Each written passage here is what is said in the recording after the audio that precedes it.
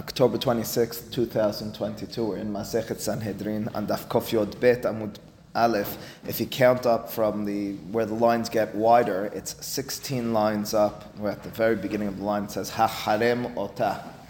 And so if you recall, in the context of Ir Hanidahat, the Mishnah was elaborating, telling us many of the laws with regards to a city where the majority of the inhabitants worshipped Avodah Zarah. Now, one of the ramifications, the consequences of such a circumstance is Ha-harem Otah vet kol asher bat. Pasuk in the Torah that says you're supposed to take all the matters of that city, anything that was there, and it's supposed to be destroyed. The animals are to be slaughtered, and the property is to be burnt. And the Mishnah elaborated even on that detail and explained, irrespective of where the property of many, if not most of those people is, it's going to be destroyed. The Beraita will only elaborate further. Tanur Rabbanan, Beraita says, Ha-harem Otah vet kol asher ba. Well, we're going to be focused initially on that second word, Ha-harem Otah. In fact, the Pasuk says specifically, you should do to it. Now, the fact that the Pasuk goes out, we know we're talking about Ir Hanidahat.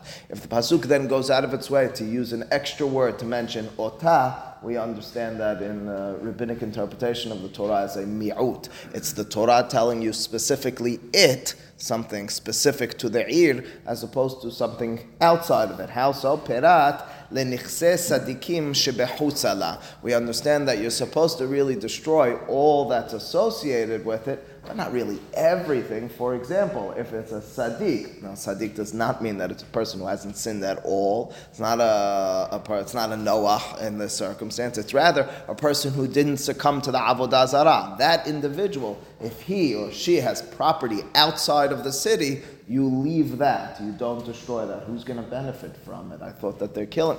Well, there's relatives. There's other people in their life. They can then benefit from that property. Anyone else can benefit from that property and not destroying it. That's what we're learning from the mi'ut of Otah. Ve'et kol asher ba. But the next words in the Pasuk are not only Otah, but kol asher ba. So it's what you call a mi'ut followed by a ribui. The Pasuk on the one hand minimizes by saying Otah, specifically it, but then it says, and all that's in it. So I'm getting mixed messages in the eyes of the Hachamim. Might have thought it's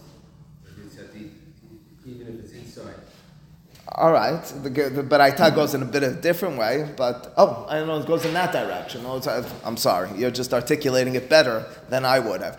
So Nathan explains, you would have thought, once I told you Otah means the nichse sadikim, the property of the righteous ones, the ones who didn't succumb to the Avodah Zarah. He says, well, your mind would have then said, it's any property of theirs. How do I qualify that it's specifically when it's outside of the physical city? That's ve'et kol asher ba lerabot nichse sadikim shebetocha. That in turn is the ribui, which says, well, if they're sadikim, even though they're sadikim, if they found their way in this city, to this city, and they're part of the city, their belongings, together with their life, is going that which is in the city. Then the Pasuk said, Shelala.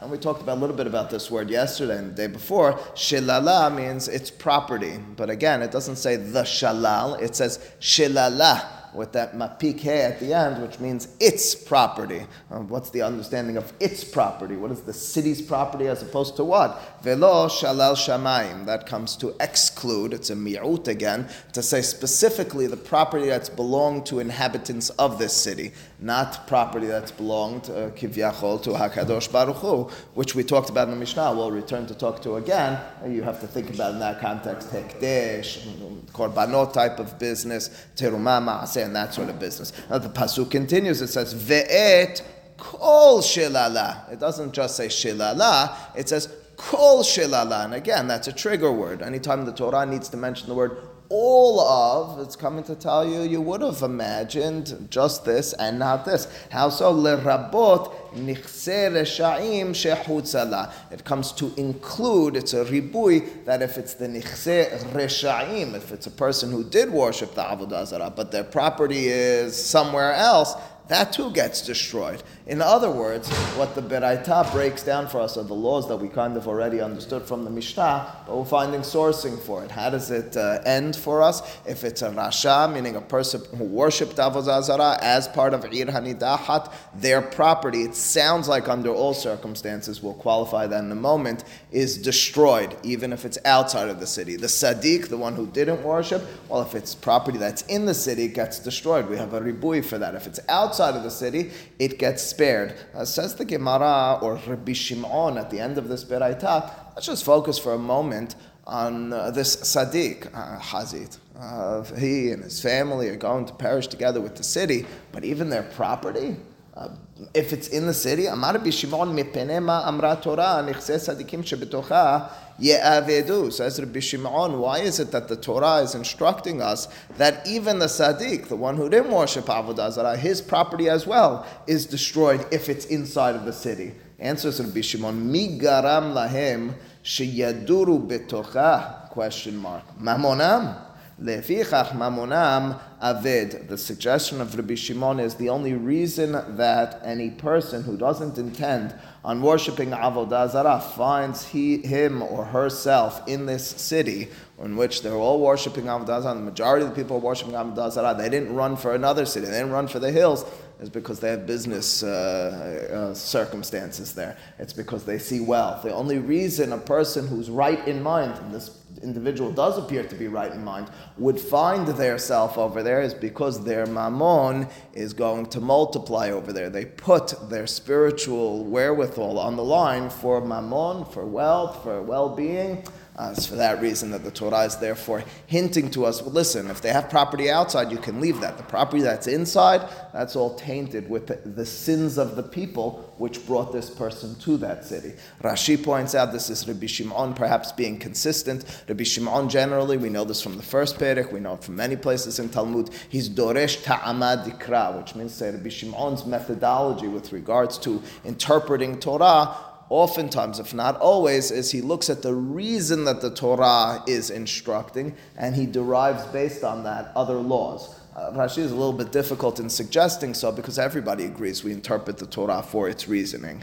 The opinion of Rabbi Shimon specifically is that we learn halachot based on that, which means to say if the Torah has the classic example is if there's a collateral which was given in a circumstance and it's a almana, it's a woman who's a widow. The Torah says, lo tahbol, you're not allowed to hold on to that collateral overnight, her clothing, because she doesn't have something else to sleep in. She doesn't have something else to wear. She's probably impoverished. What if, for example, she's rich? What if we know she's wealthy, but she's an almanah? That would be, that is a mahloka between Rabbi Shimon and Chachamim. Says Rabbi Shimon, Dorshim ta'amad dikra. What's the reason of the pasuk? The pasuk is telling you, because she's impoverished, by taking it from her, you're going to be messing with her life. Say the Chachamim, I don't know about that. The Torah says, don't do this. We're not Doresh Ta'amad Dikra. In this type of circumstance, this is just a general methodological type of question. Should we therefore, according to the Chachamim, close our eyes to interpreting the Torah? Do we just accept what the Torah says without looking into its reason and rationale? After all, it's only Rabbi Shimon's opinion. Rabbi Shimon derives laws based on it. Chachamim also agree, as we have over here, even though it's generally speaking the mindset of Rabbi Shimon, let's look into the reason. Chachamim also want us all looking into reasoning. It's just that we don't derive laws based on our interpretation of the reasoning of the Torah. Anyway, that's what you have over here in the Gemara with regards to this Beraita. Now we return to the Beraita. Anytime the Gemara mentions these words, Amar Mor, it means we're returning to a statement which was just mentioned earlier. The way it seemed to have been set up was a person, a student in the Midrash would get up, he'd recite a Beraita. People memorized them. You didn't have Torah Shbichtav all that much at that point in Baal Peh. And so someone would recite the words of a Beraita. And then the students or the teacher would go back to the words that were just recited and say, you remember when he said that? Well, let's talk about that. Remember those words? Let's elaborate on those words. So Amar Mor really means the master of ceremonies for all intents and purposes. He just spoke. Well, let's return to those words. What did he say? Amar Mor, the person who recited that Beraita we just mentioned, Ve'et kol shelalah tikpot lerabot nichse resha'im shebechutz ala. Remember those words? The fact that the pasuk says kol, it's coming to be marbeh, it's inclusive. It's telling you not only the nechasim of the Resha'im, which are in the city, but even that which is outside. Amar Rav Hasda qualifies that statement. He says, Ubanikbatzim letocha. Says Rav Hasda, says it's specifically property which is nikbatz. We know that word. We know that word from the Amidah. To be mekabetz nithei Israel. Sanes lekabetz galiotenu. Lekabetz means to gather. It means that which is gathered into it. What does it mean, that which is gathered into it? Rashi suggests either two interpretations that get coupled as one, or two separate interpretations, depending on how you read it. Rashi says, on the one hand, this is a reference to property which is only within a one-day distance of this city. If it's further than a one-day distance, it's out of sight and out of mind, and as a result, we don't destroy that property of this individual. If it's continents over, which once upon a time was more than a one-day's journey, that's out. That would not be. Absolutely. Right now we're talking about metaltelin, property which is moved. If this property, you're absolutely destroying it. We discussed earlier whether you're turning it allowed to, Rabbi Akiva's opinion, allowed to turn it into ginot and pardesim afterwards or not. So that's the first interpretation of Rashi.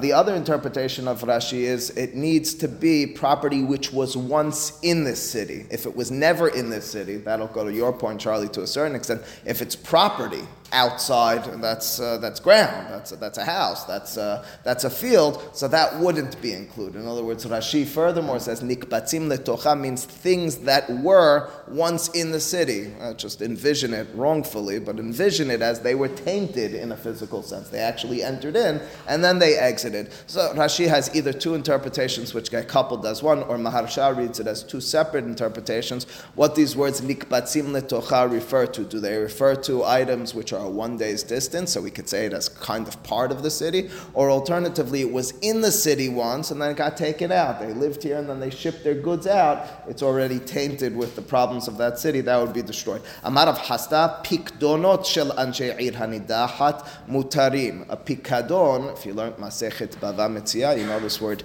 very well. Lehafkid, there's a whole perek called perek hamafkid, means to deposit something to another. So I give you something to watch over, that's called a pikadon.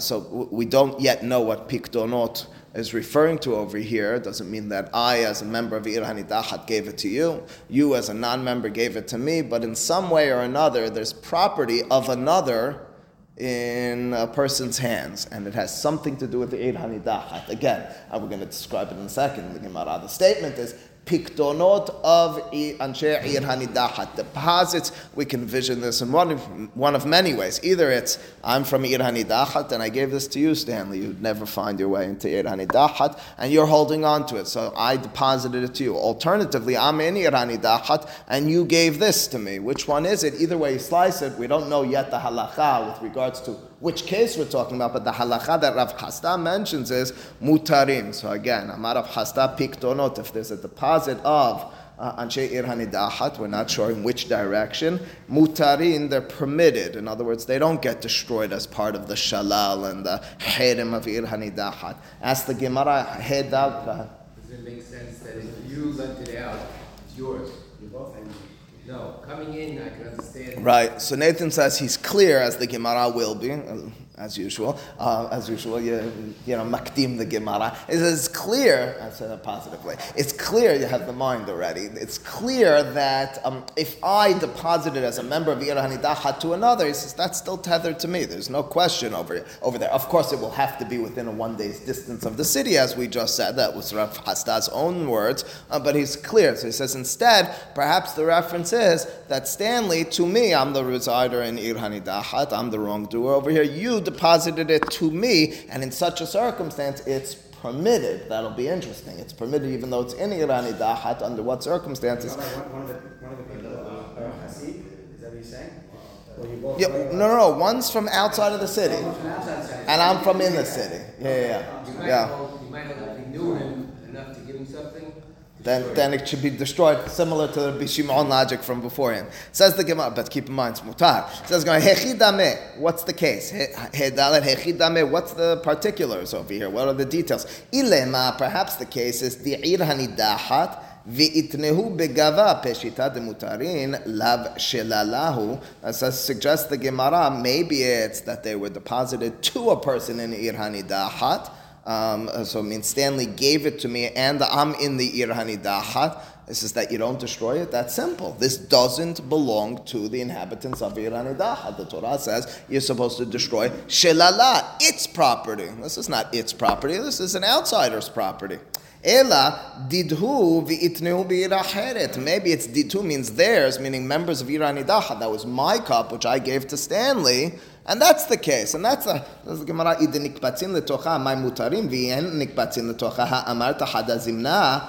Ha'amarta hadazimna. Says the Gemara. I don't understand how that would work. Again, one more time, just to articulate the whole thing. The question is with regards, or the statement is with regards to deposits involving a member or members of Ir Hanidahat, which a deposit means it's one person's property, but another person is safeguarding it.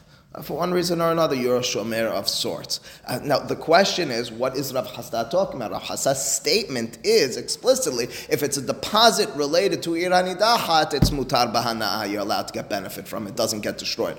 Which circumstance? If it's a circumstance in which someone else deposited it to Ir Hanidahat, I'm the bank for others outside. And so you brought your property, you brought your money and deposited it with me. You should lose it because I'm in Ir Hanidahat. It's not mine. I'm just safeguarding it. Can't be that's what he's referring to. Clearly that's mutar. You don't need Rav Hasda to teach that to you. Maybe it's I'm not the bank, you're the bank, but I'm from Ir Hanidahat. So I hand it over to you. So the Gemara, we know the halakha in that circumstance as well. Rav Hasda already articulated very clearly, if it's within a 1 day's distance, / it was already in the city, problematic, it gets destroyed. If not. You already told us that. What's the hidush over here? What is the case? Lo le'olam di'ir acheret de mafkede betocha. The circumstance is, I am the bank, in Ir Hanidahat, I'm holding on to Stanley's item. If I'm holding on to Stanley's item, we said a moment ago, of course it doesn't get destroyed. It's not mine. It's not. And perhaps the case would be talking about Rav Hasda, kigon kabil ale achrayut. I accepted responsibility of if something goes wrong with regards to this property. I'm not just watching over this. Now, if you get into the world of shomrim and piktonot and those and all sorts of matters, you'll understand there are circumstances which are with responsibility. I might even be getting paid for it. And there are circumstances without responsibility. You and I both know these types of circumstances. I hand you a package. I say, could you deliver? You're traveling to Jersey today? You're coming back from Jersey, could you bring back something for me? Now, you're accepting that upon yourself with responsibility. I mean, you might be, because you're a Sadiq, you might say, if something goes wrong, I'll pay him. But you're not responsible for it in that. So it's understood. You're doing it as a no achrayut circumstance. But sometimes you'll have a circumstance where it's clearly articulated. I'm paying you in some way or fashion. There's a responsibility upon you that if something goes wrong, depending on how it goes wrong, what it goes wrong, depending on the agreement, well, that's what's called achrayut. Now, here's the circumstance. Stanley deposits to me. I'm in Ir Hanidahat. I'm not just holding on to it. I have achrayut. I have responsibility that if something goes wrong, I have to pay him. Doesn't that give me a partial ownership over it? Aren't I now somewhat connected to it? Says Rav Hasda, aha, you see, that's what you would have thought. Now it becomes a part of mine, but it's not really mine. I just have the responsibility, so I have a certain ownership. The hidush of Rav Hasda is mahu de tema. What would you maybe have thought? Kevan de kabila ale achrayut kedideh dameh. Since I accepted that responsibility of if something goes wrong with regards to the property that was given to me, it's kidideh dameh, it's like mine. Kamashma'nan, the hidush of Rav Hasda is it's not so. Now that's interesting. We won't get too much into it, but in other contexts, for example, on Hametz on Pesach, there's circumstances where if a person gives their hametz to another and there's achrayut, imagine you give it to a non-Jew, or what's the status in that circumstance? What if the non-Jew gave it to me and there's achrayut? What's the status in that circumstance? And it doesn't match so equally these laws, because the statement over here seems to be ownership is not defined by responsibility. Responsibility gives you something. It's not ownership to the extent that it's going to be destroyed. The Gemara in the first perek of Masechet Pesachim is in a different direction. It seems to grant more ownership in circumstances of achrayut than this one does, you'll have to, ultimately speaking, distinguish in some way, shape, or form between Eid Hanidahat and Hametz on Pesach. You'll have to get into a logical interpretation as to why they're different, because what's reflected in the words of halakha is that they are. Go ahead, Jeff. That partnership with the same. You're in the city, I'm on the city, I'm our partner. We're going to deal with that either in the next line, literally. You're playing the Nathan here. Yeah, what's that? What about collateral? That, I got the collateral on all your properties. Picadon. It's going to be a pikadon as well. It's going to be a pikadon. No, the reverse. You have the collateral, they already got it. I have collateral on the property of the guy. But when the guy pays me back, it's going back to him. So I have a certain responsibility, because if I destroy it, so then, okay, he gets to keep his stuff. It's no different. That's exactly this. It's not actually yours. No, I have the collateral on your property. You're in the... I'm in the Irani Dah. Yeah, you're getting destroyed. Oh, so that's mine. So we bring, I'm now Mal Rasha, naturally. It's getting destroyed. It's getting destroyed. Okay, just the same way. So am I. I mean, you're not getting paid at this point either. I'm dead. I mean, that's, yeah. Lo alayna, yeah. Someone who's outside of the city, he's dealing with a rasha, so you would think the property get lost as well. Just the same way you said, the Hasid, why how can we move out? So that's what Nathan was saying. Nathan said maybe that's why we in the first place entertained this sort of question. The Gemara made it even better. Not only should you not have been involved with me, you should have known better. What type of city am I from? What type of... Furthermore, you accept the responsibility, and or I accept the responsibility. You gave me granted something on your property. Nonetheless, the Gemara statement is, there's a certain leniency. Yes, sir. So just to define the inhabitant, what if you have a business but you live outside the city? You have a business in the city, but you actually live outside the city. So it's your property as a person who doesn't dwell in the city. So that's not Shalal Ha'id. You're from Ira Hayret. It goes based on where you're living. That was clear, because the Torah says Yosheveh Ha'id. You put your head on your pillow. Yes. Yosheveh. I'm reading it from the halakha and the words in the pasuk. Yosheveh ha'ir hahi. It's the dwellers of that city. And I'll even give you a logic to it. The logic to it is that as much as everyone is connected to their businesses, not to the extent of where you put your head on your pillow. Where you live defines who you are. Where you do business, okay, that's part of your personality. That's a ahrayut type of part of your responsibility, but it doesn't define you to that extent. Okay. And if he's within his area of his business, does it get destroyed? No, it's you live. It's where you live. No, it won't matter. If you live in the city and your business is a day outside of the city, that's the difference, right? In other words, but you're living in the city. Says the Gemara. What's the logistics of what goes on? I mean, they're going to go in, and then they're going to interrogate each person, or Yes. who goes in? The IDF goes So in? yesterday or the day before, we dealt with that in the Gemara. Not a simple answer, right? The Gemara had three different approaches to how we're determined. You're on the financial, which is important as well. Keep in mind, when it's a life and death sentence, that takes a lot of time with a lot of investigation. We dealt with the hakirot and the bedikot for dinei nefashot. It's much more intense than dinei mamonot. You're dealing with, you're putting tons of forces with regards to law enforcement and all that sort of business into this. I can tell you this would take up. This would drain the United States of America. This was, unless you're dealing with smaller cities, although we'll revert back to the point that you reminded us more. The Gemara says didn't actually happen, so it doesn't mean that it, but I will just, I'll finish that point by stating, we said, what's darosh v'kabel sachar? What's the idea of irani dachat? If it's not going to happen, if it didn't happen,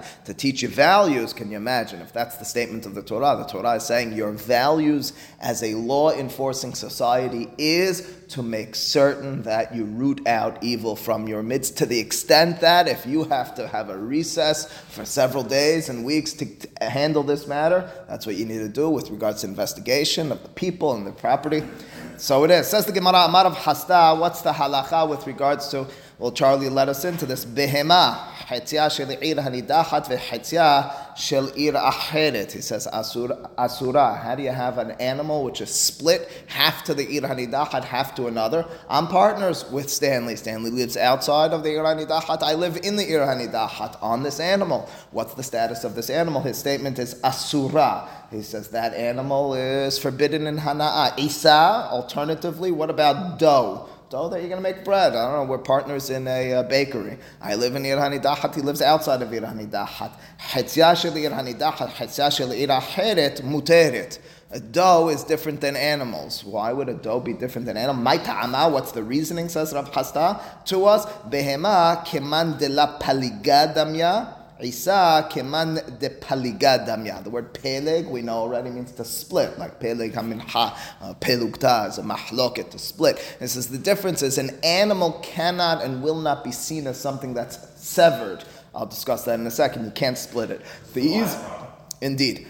Easier is to talk about the dough first. Dough, I look at it, I say, I own half of it, you own half of it. All it is we split it, and you take half and I take half. We look at it as something which can and will be separated. That's easy, and as a result, what's that? So it's fungible.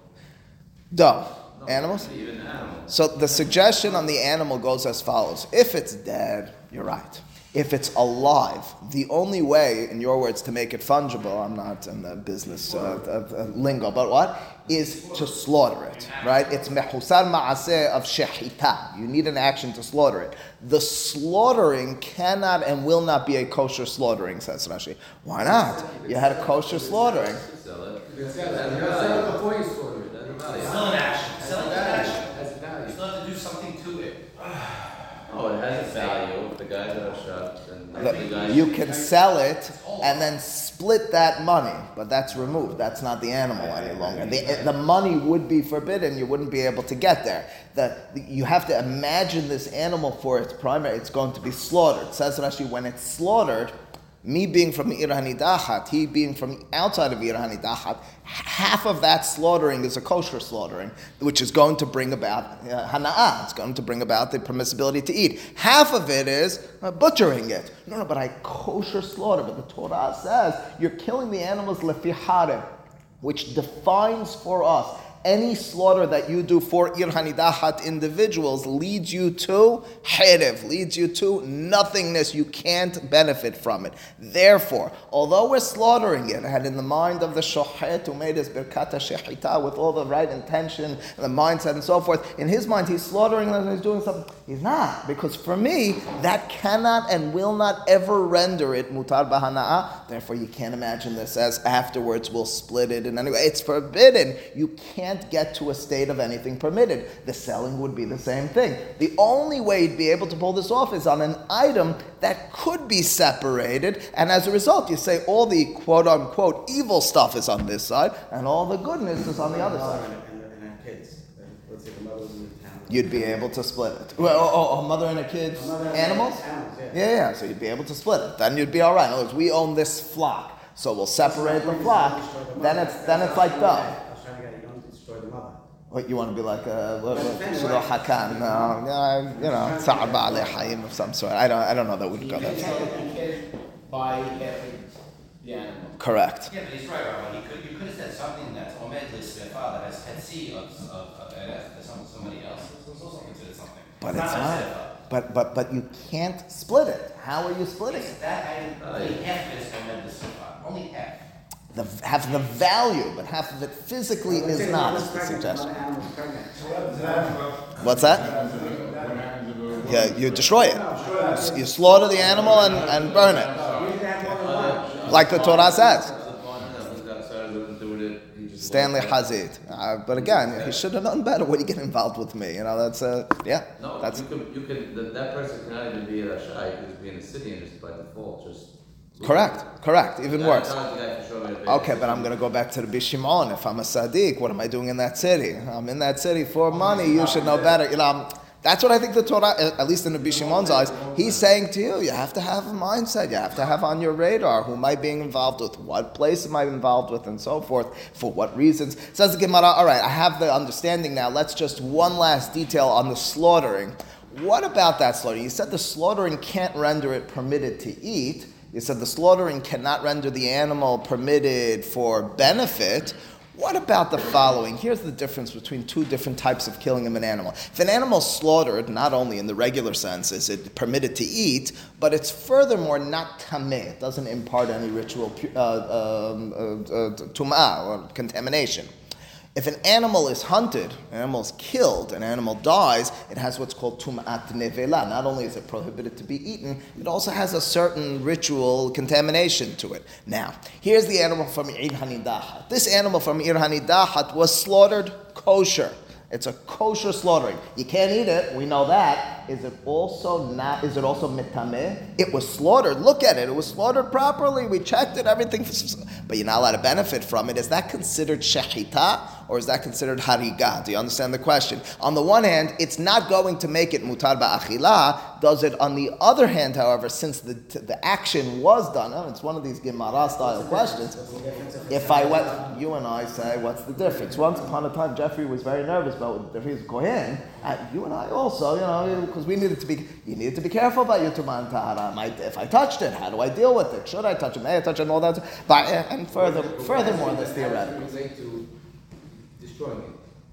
The fact that the animal is prohibited to be eaten because it needs to be destroyed, but I handled it according to the laws of Torah, does that therefore take it a little bit away from what the Torah told me? It's completely off bounds. It's still off bounds, but it's not mitameh. Or alternatively, the Torah said it's off bounds. I don't care what you did to it. That was insignificant. That's the question. Ba'irav hasta behemat ir hanidahat mahu titane ba shechita letahara. His question is, if you did a shechita to behemat ir hanidahat, forget about partnership. Straight up, behemat ir hanidahat had a kosher shechita. Does that work? Titane, does that work? Does that facilitate a circumstance of tahara? Of purity from nevela. As says the Gemara, here's the two sides. On the one hand, the Torah says lefi harev amar rahmana. Those are quote unquote. The Torah says lefi harev. It needs to be.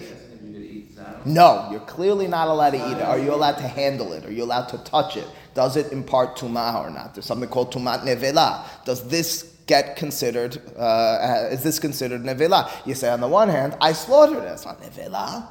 On the other hand, the Torah says lefi harev. The Torah never said slaughtering, but I slaughtered it. We say that wasn't slaughtering. That was following the mandate of the Torah, which was killing it. But I slaughtered. But that was killing it. On the one hand, lefi harev amar rahmana la shena shahata. Mishhat la shena ketala miktal. Shahata means shechita. We know what that means, slaughtering it kosher, ritually. Miktal means to murder.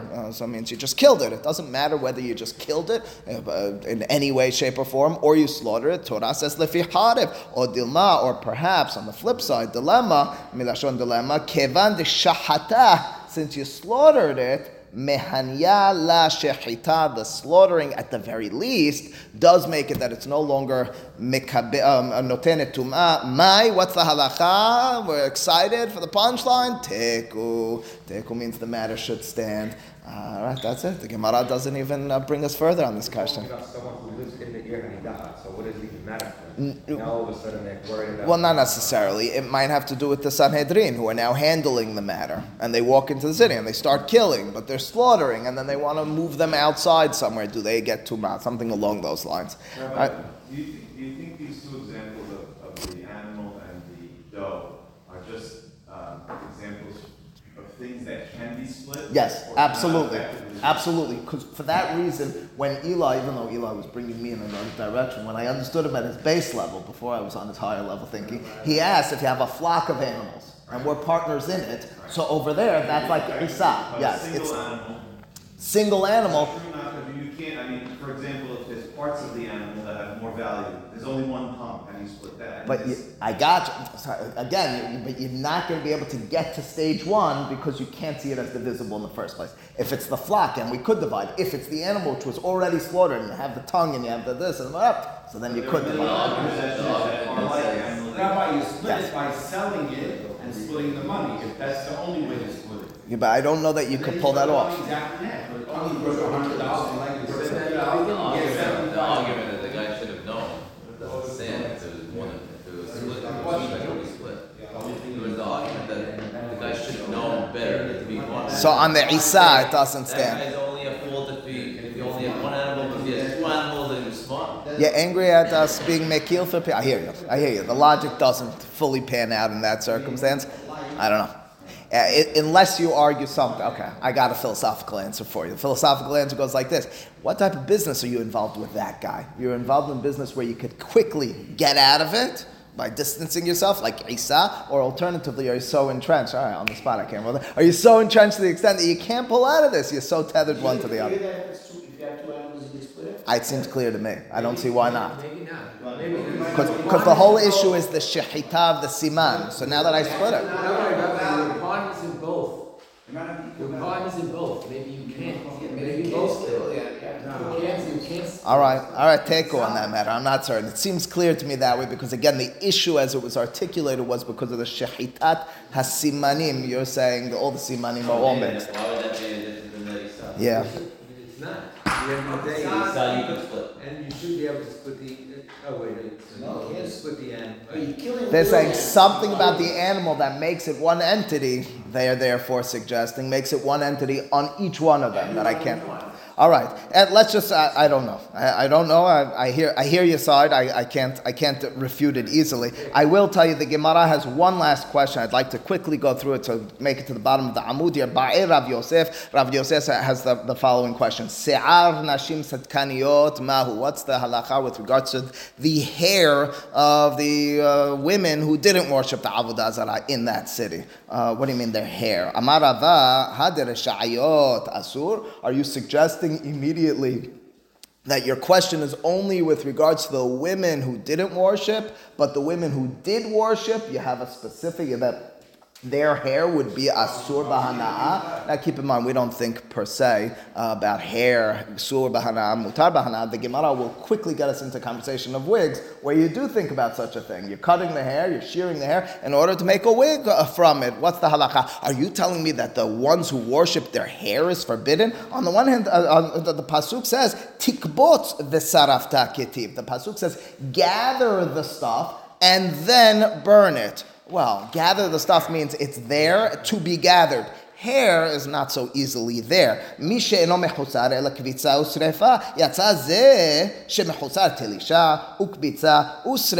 comes to the hair, you'll have to cut it and then gather it and then bring it. That sort of thing the Torah was never telling you needs to be burnt. The only matters that are burnt are the items you pick up, you bring to the middle, and you burn them. If it has any other action that's necessary, you don't do it. It's along the lines of if it's more than a day's distance, you don't travel a day's distance. If it's there to be gathered, you put it in the middle of that street and you burn it. Over here, the hair, even of the wicked women, meaning the women who worship Avodah Zarah, even that should be mutar b'hana'ah because it's mehusar telisha. You need to cut it off. Ela amar Rava, says Rava, you didn't understand me properly. This was my question. Bepe'ah nochrit, when you're dealing with a wig.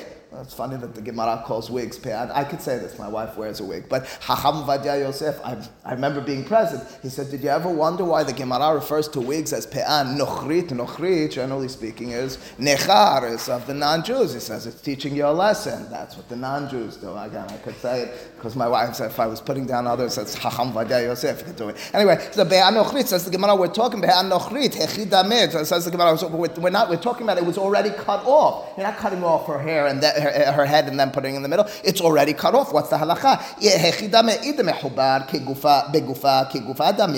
If it's on her head, that's like her body. And as a result, if it's on her head, you're clearly not burning, you're clearly not having to separate that from her body. It's part of the body.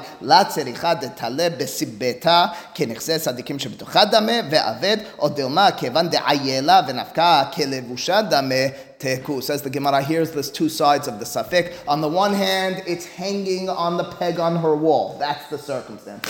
That's the question that Rav Yosef had. If you enter into the city, you enter into our interrogation system, and you find in the house, she's got on these walls of her house pegs with wigs. What's the halakha? On the one hand, she takes it and she puts it onto her head, and now it's part of her body. On the other hand, right now, it's not on her body. Is that like her body and it's destroyed, or is it separate from her body? And it's what's that?